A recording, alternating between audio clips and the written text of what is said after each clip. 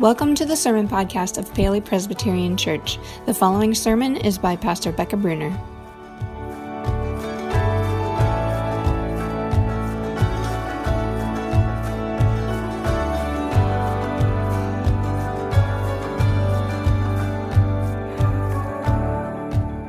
Well, good morning.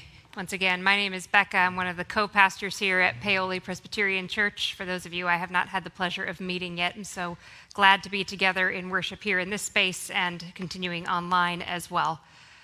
Really grateful to be back this week, having been gone last week. I really feel so blessed. I named them in a Facebook post yesterday, both of my church families. I realize there's more than two, but you're the ones that count the most anyway.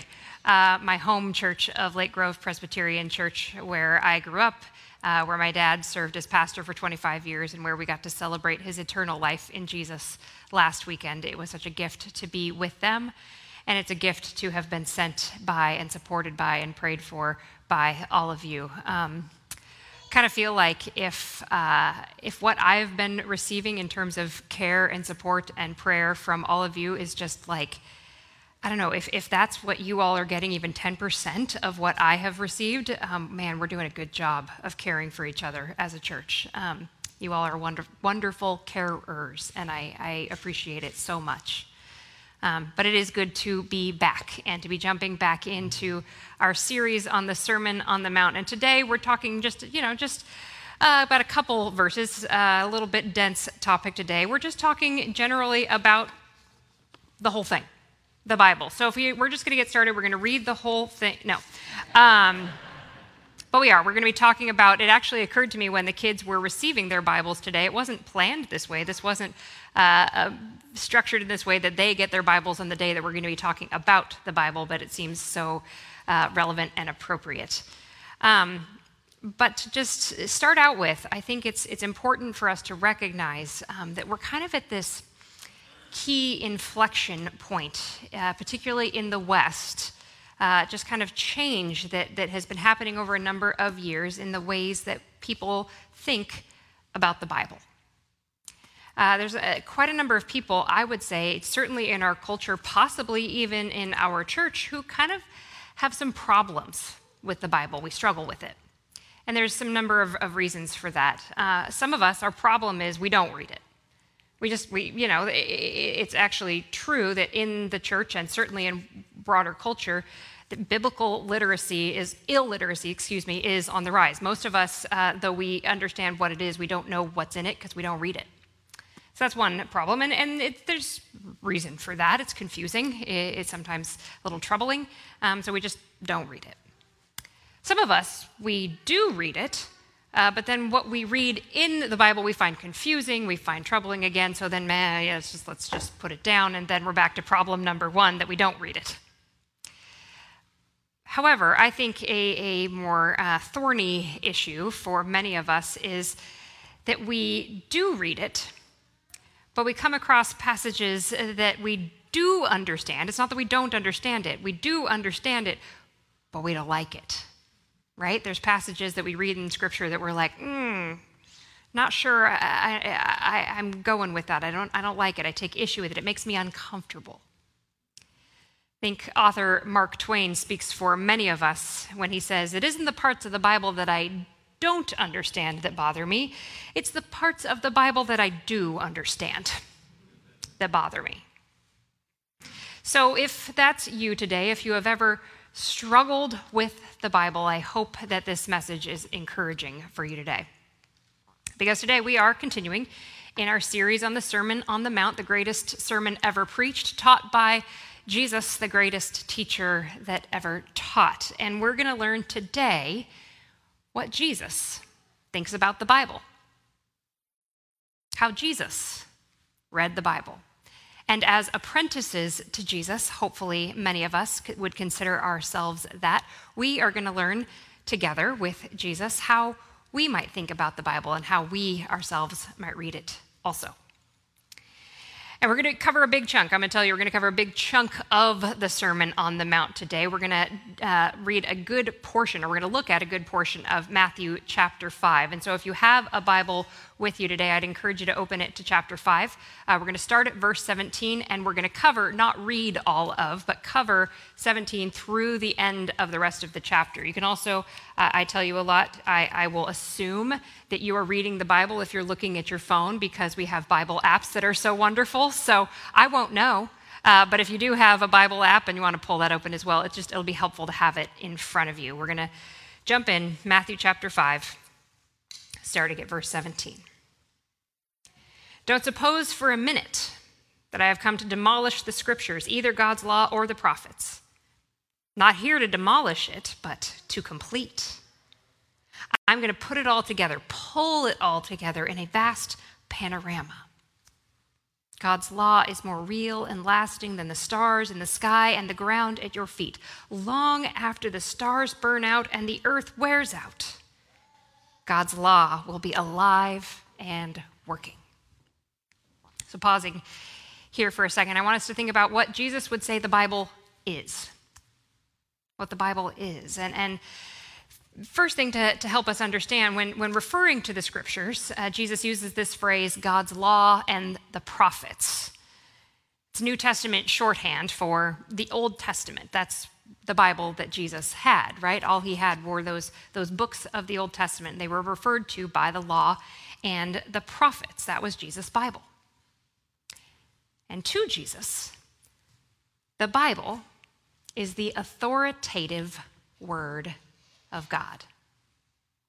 To Jesus, the Bible is the authoritative word of God. Now, from the jump there, we've got some issue, right? Because for us, in our culture, in our day and age, that word authoritative, it's not one we like very much, is it? Authoritative. You know, we're Americans, right? We are the captains of our own ships, the master of our fate, the boss of our own selves. To say that someone or something outside of us has authority over us, well, that kind of just rubs us the wrong way. But there's some different ways to think about authority. To give authority to someone or something else it's essentially to allow someone or something to shape our patterns of thinking and feeling and behaving in the world. Simply what it is, to allow something else to shape our way of thinking, feeling, behaving in the world, which is something we all do all the time, conscious and unconscious, all the time. You get in the car, you put on your seatbelt. You are allowing the law of the land to shape your way of behaving. You watch the news or listen to the news or read the news. You, in some ways, are allowing whoever is giving you those news to shape your way of thinking. Whoever you follow on social media or whatever celebrity grabs your attention, you are allowing that person to shape what you kind of consider to be cool or on trend. They all have authority in that way, unconsciously. Or even consciously, you take your car to the mechanic. You say, I don't know what's wrong with it. Can you tell me what's wrong with it? You're giving that mechanic authority over your car. When I went to my hairdresser this most recent time, I finally gave in and said, fine, cut it however you want. And she was very happy that I gave her that authority. So when you think about authority in this way, it shifts power, or shifts the idea from kind of power over this idea of kind of a liberating power, a life-giving power, a helping power. So to say that Jesus believed that the Bible is the authoritative word of God is to say that Jesus invited Scripture to be the primary agent by which he shaped his way of thinking and feeling and behaving in the world in relation to God, himself, and everybody around him. What Jesus taught, or what Scripture taught about who God is and who we are, that's what Jesus thought. What Scripture addressed in terms of human experience in the world, that's what Jesus felt. And what Scripture instructed about how we are to live, that's what Jesus followed. Now, that doesn't mean Jesus kind of lived by the bumper sticker slogan, maybe you've seen it, God said it, I believe it, that settles it, right? Like it wasn't simplistic. Bumper stickers never work for good theology. Because frankly, if you've ever actually read the Old Testament, it's far too complex, even kind of messy at times for bumper sticker ways of being. But what it does mean is that Jesus willingly submitted himself to the authority of God as expressed through the stories and instruction and wisdom of the scriptures. Jesus invited and Jesus allowed the Bible to be kind of the plumb line by which he measured what he considered to be true and real and good and what God desired for the world and for himself. So Jesus believed that the Bible is the authoritative word of God. So what did he do with it? How did that affect how he lived? We're going to jump back in looking at verse 19. Jesus said, trivialize even the smallest item in God's law, and you will only have trivialized yourself. But take it seriously. Show the way for others, and you will find honor in the kingdom. Unless you do far better than the Pharisees in the matters of right living, you won't know the first thing about entering the kingdom. Unless you do far better than the Pharisees. We've been reading from the Message version here. Other versions put it, unless your righteousness exceeds that of the scribes and the Pharisees, you will never enter the kingdom of heaven. Do you know who the scribes and Pharisees were?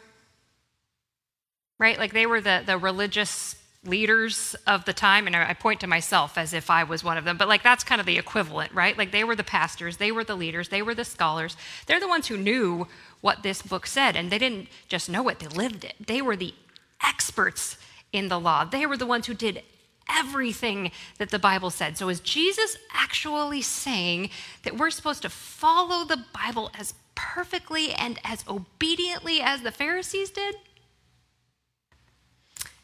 Well, if you know anything about Jesus, if you've read any of the other stories in the Gospels, you know, and I somebody could come correct me on this, and I welcome it if you want to, but my sense is Jesus rarely, if ever, I want to say he never used the Pharisees and the scribes as a model example. He never held them up to be like, look at these guys, they really got it right. Like you read through the Gospels and Jesus has really no good things to say about the religious leaders of his time, the people who are all getting it perfectly, right? So I don't think he's making an exception now. Because you see, the scribes and the Pharisees, again, as you read through the Gospels, you see that they drove Jesus crazy. They drove him crazy. He found them maddening because their focus, their motivation, their goal was all on just outward obedience. Do it all right on the outside, and it's good. That's it. Period. Done. End of sentence. And that's not Jesus' focus at all. For Jesus, his focus, his motivation, his goal wasn't this outward obedience, but whole life deliverance. For Jesus, it wasn't just rote regulation, but leaning into the laws, applying their deeper meaning to your life. And as you do, you find yourself set free. So for the rest of this portion of the sermon that we're going to look at today, these next 20 plus verses, this is what Jesus is trying to lay out, to help them understand. And he uses these 6 different examples of these Old Testament laws to just help them understand and see this freedom he's trying to bring. And so he preaches through these Old Testament laws, and the Message version kind of obscures this in the way it changes the language a little bit, but you see it in other versions. He's actually just using a rabbinic formula. This is the way all the rabbis, and Jesus was a rabbi, all of them kind of did this. They would say this phrase, "You have heard it said." And then that would be followed by some quotation from the Old Testament. So Jesus does that. "You have heard it said, but I say to you." And that's what Jesus does. Then he goes on and he interprets and applies that Old Testament command. So just a couple of examples. You see this in verses 21 and 22. You have heard it said, and here's a quote, "You shall not murder, and anyone who murders will be subject to judgment. But I tell you that anyone who is angry with a brother or sister will be subject to judgment." Again, jumping to verse 27, you have heard it, that it was said, quote, "You shall not commit adultery. But I tell you that anyone who looks at a woman lustfully has already committed adultery with her in his heart." See, Jesus, his whole goal was whole life deliverance. Jesus believed that the Bible has power to free us and power to form us. See, according to Jesus, the Bible has power to free us from things that would oppress and enslave us. And make no mistake, no matter how free you think you are, there are so many forces in our world and in our lives that do seek to oppress and enslave us. The Bible frees us. And according to Jesus, the Bible has power to form us. It forms our character, our thoughts, our feelings, our actions to be more in tune with God's heart and God's heart for the world. So I just want to, again, if you got your Bibles open, we can look at this briefly together. I just want to take a couple of Jesus examples so you can see what I mean. Jesus said, "You're familiar with the command of the ancients, do not murder. I'm telling you that anyone who is so much as angry with a brother or sister is guilty of murder. Carelessly call a brother idiot, and you might just find yourself hauled into court. Thoughtlessly yell stupid at a sister, and you're on the brink of hellfire." The simple moral fact is that words kill. So I think it's pretty safe to say that here in this room today, and probably in that audience listening to Jesus that day, there's nobody who has actually committed murder. If I'm over-assuming here, please come talk to Jonathan or I later. Some pastoral care and some police intervention might be necessary. But I think we're pretty safe there, right? So Jesus, they've got this law, do not murder, and everyone feels just like, check, done, moving on, I got this thing. And Jesus is like, hold on. You're still enslaved. Because all of us are susceptible to the enslaving burden of anger and resentment and bitterness. Again, I'm not going to make you raise your hands here, but I will, because I have done this, and I bet you have too. Ever been standing alone somewhere? For me, it's like in the kitchen. Others, it's in the shower. And somebody comes to mind with whom you're in conflict, right? Your husband or your wife or a friend or that person at work that just, and like you're alone, but all of a sudden you're arguing with them. Like you're having, maybe it's just in your head. Maybe you're like actually like saying the words out loud. It happens where you're like arguing with them, but you're really winning, right? Like it always happens when you're alone. You get all the lines you wanted to say and all those zingers and all the ways that they're just the worst and you're right. And in your imagination, they go off so sad because you were so right? Like we all do that by ourselves. Or I do. And again, you can hold that against me later. Or I'm not sure which is worse, you come face to face with that person. And just something happens where words start coming out of your mouth, or you encounter them online, and worse words sometimes start coming out of your fingers, and words that you didn't know you had to say and you weren't sure, hopefully Jesus didn't hear you say, right? Like when we get into conflict with people, if you have ever had significant conflict with a person, you know what a heavy burden anger can be. And so Jesus is trying to give us a way to be free from that. He said, yeah, don't murder, but we can do better than that. Jesus is forming us into a people who can give and receive grace. So don't keep having that imaginary argument in your kitchen, Jesus says, and don't let those words start flying out of your mouth or out of your keyboard. Just go to the person and make it right. Jump now to the next couple of examples. These two, they're tough, and this is why we're talking about them. They're tough, but I think they kind of go together. To me, they seem to be kind of pushing us in the same direction, leading to the same end. As Jesus teaches on these Old Testament commandments around adultery and divorce, what it seems to me that he's trying to do here is to free us from the oppressive power of objectification and form us to be people who give honor. Let me explain what I mean here. See, in Jesus' world, men had all the power. Men had all the power. Women had none. So women had to depend on men for income, for protection, for security, for identity, for status, for everything. And according to the letter of the law, men could really use their power for whatever they wanted. They could do anything they wanted to or with a woman as long as they did not break the rule, thou shalt not commit adultery. So, look at her however you want.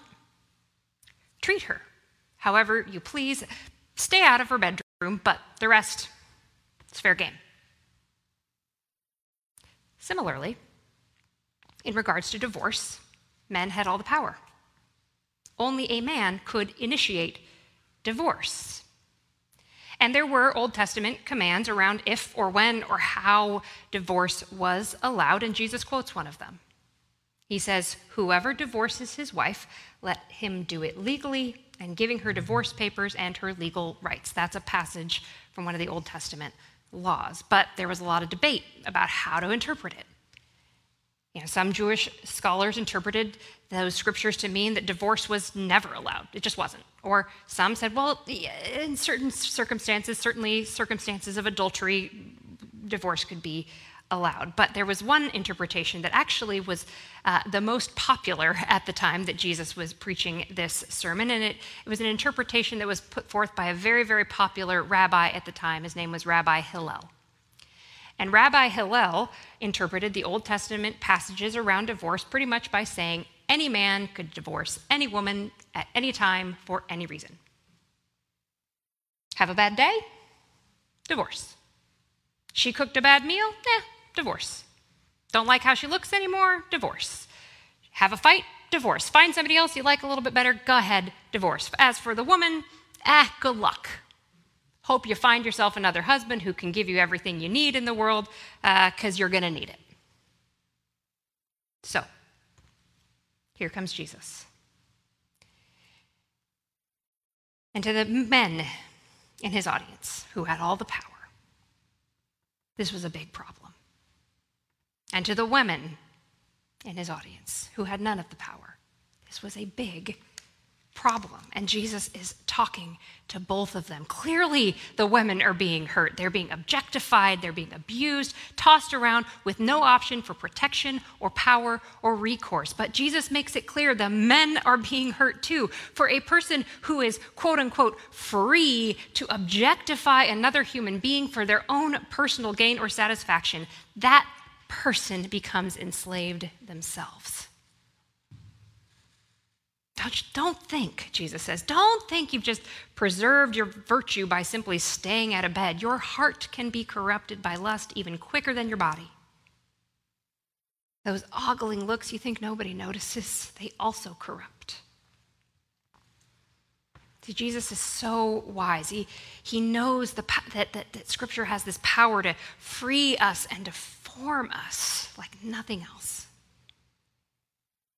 And just to kind of help us wrap our minds around this, I want to pull this into the present a little bit. This is something around which Jesus just knew nothing at the time. This didn't exist at the time, but his words of wisdom speak so true for today, and it's around the issue of modern-day pornography. Because of course, right? Of course we know that pornography is bad for the person being objectified, right? That's not great for that person. That's bad for them. But there's some who would say that, it's sure bad for them, but it's already out there. Who's it hurt if I look at it? Who does that really hurt? The argument could be made. But from what we now know, from researchers tell us, it actually does quite a bit of harm. Not just to the person being objectified, but by the person doing the objectifying, the person who's looking. See, researchers now tell us that consumption of pornography, which is rampant amongst Christians and non-Christians alike, just literally looking at it rewires your brain in such a way that people are now reporting an increase in symptoms of depression and anxiety, decrease in quality of life, diminished sex life, and possibly even links to increased sexual violence. So what's the point here?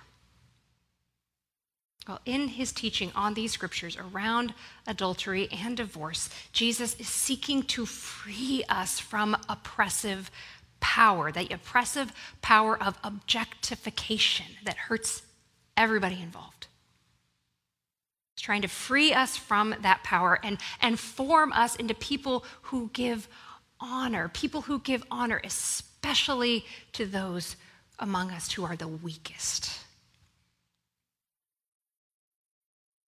We don't have time to go into all the remaining examples that Jesus gives in his sermon, but I want to challenge you, I want to encourage you in your small groups, in your own personal devotional life this week, read through them and see this pattern over and over again, where Jesus says, hey, let your yes be yes, your no be no, don't make these, crazy promises and ways of, kind of filling your phrases, just be straight about it. What he's trying to do is free us from this need to spin the truth, to just be able to be formed to be people who tell the simple truth.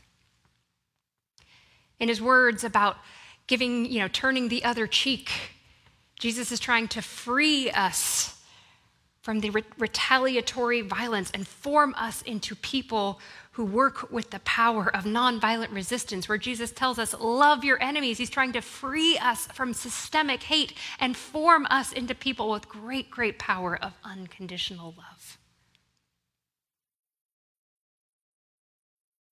So what? That's what we'll end with. So what? Right? Jesus believed that the Bible is the authoritative word of God that has the power to free and form those who read it.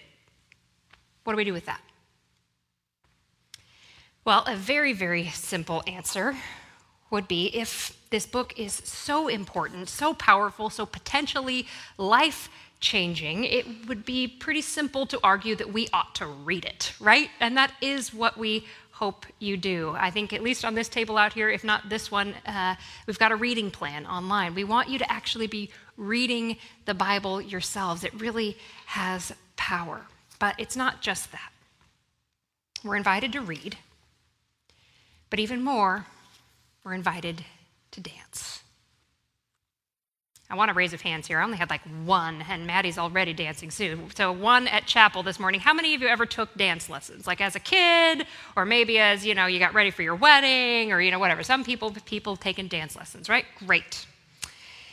So I went to a Christian college. I went to Seattle Pacific University. And Seattle Pacific University was founded by the Free Methodists, who even up into the late 1990s did not allow dancing. They did not allow dancing, they did not allow card playing, they did not allow drinking, they didn't allow a lot of stuff. They didn't allow dancing, social dancing, that is. They did, step into the times a little bit by allowing instructional dancing on campus. So that's what we did. When we wouldn't have dances socially, we'd have banquets where there would sometimes be instructional dancing, where they'd bring in an instructor to teach us how to dance. And they'd get up there, they'd teach us the steps. For some who needed it, they could even put the little diagram on the floor, for where you're supposed to put your feet. If you really, really needed it, you could, get a little book and read the instructions of how to dance. And I learned how to dance. So watch closely. I told Chapel, you're only going to see this once unless you come to 10:30, and I guess here at 10:30 you could watch it more times if you're online, but live, you're only going to see this once because I'm going to teach you how to waltz. So you ready? You ready? Okay, because I'm really good at it. I'm really good. You ready? Here's how you waltz.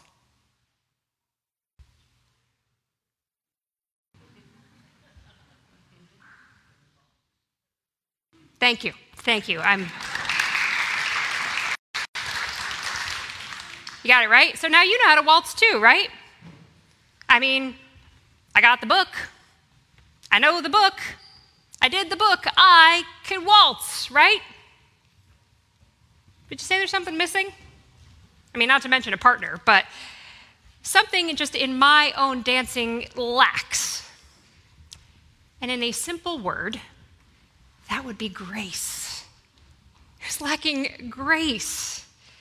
There's a certain robotic kind of mechanical process when we dance that way. When it comes to dancing, I may know it like a Presbyterian, but I do it like a Free Methodist. Am I right? Here's the point. You can know the book, and I hope you do. You can do the book, and I hope you do. But without grace, there's not a whole lot of life or beauty or goodness in it. You know, too often we end up producing rule followers instead of Jesus followers, people who are mechanical and unfeeling and joyless and lifeless and judgmental, who mostly end up being known for what they're against rather than what they're for. And then we wonder, why don't people come to our church so they can be more like us? And you know, Jesus knew this problem so well. And yes, he is inviting you to read the book, to know the book, to live the book, but only as you take his graceful hand and let him invite you by his grace to begin to dance. So I invite you to stand and join with me in prayer. And as we do, if you are comfortable doing so, it just helps get into that posture of surrender and receiving, to open your hands before you, palms up, ready for what God wants to say and do in your life. Lord, we thank you for the gift of Jesus, for his immeasurable, unknowable wisdom, the wisdom of all the ages put into this person who taught it so well.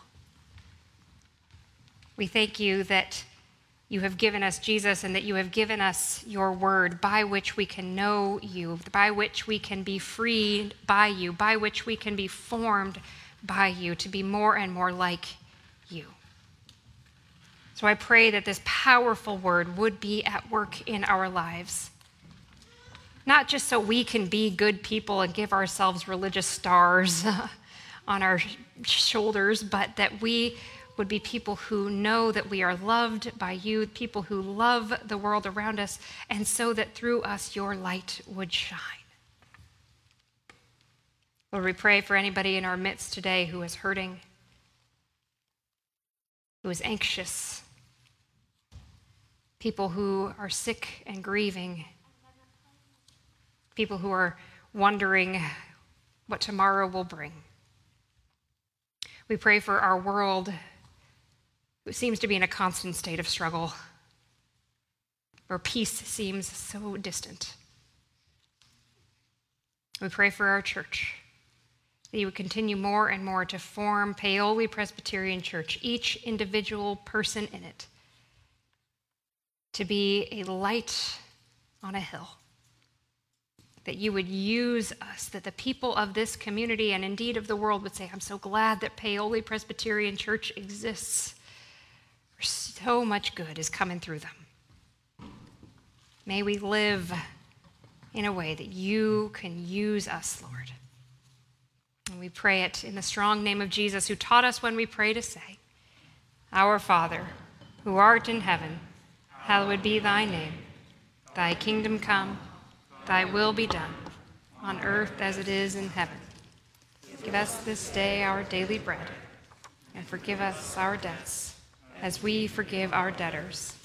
And lead us not into temptation, but deliver us from evil. For thine is the kingdom, and the power, and the glory forever. Amen.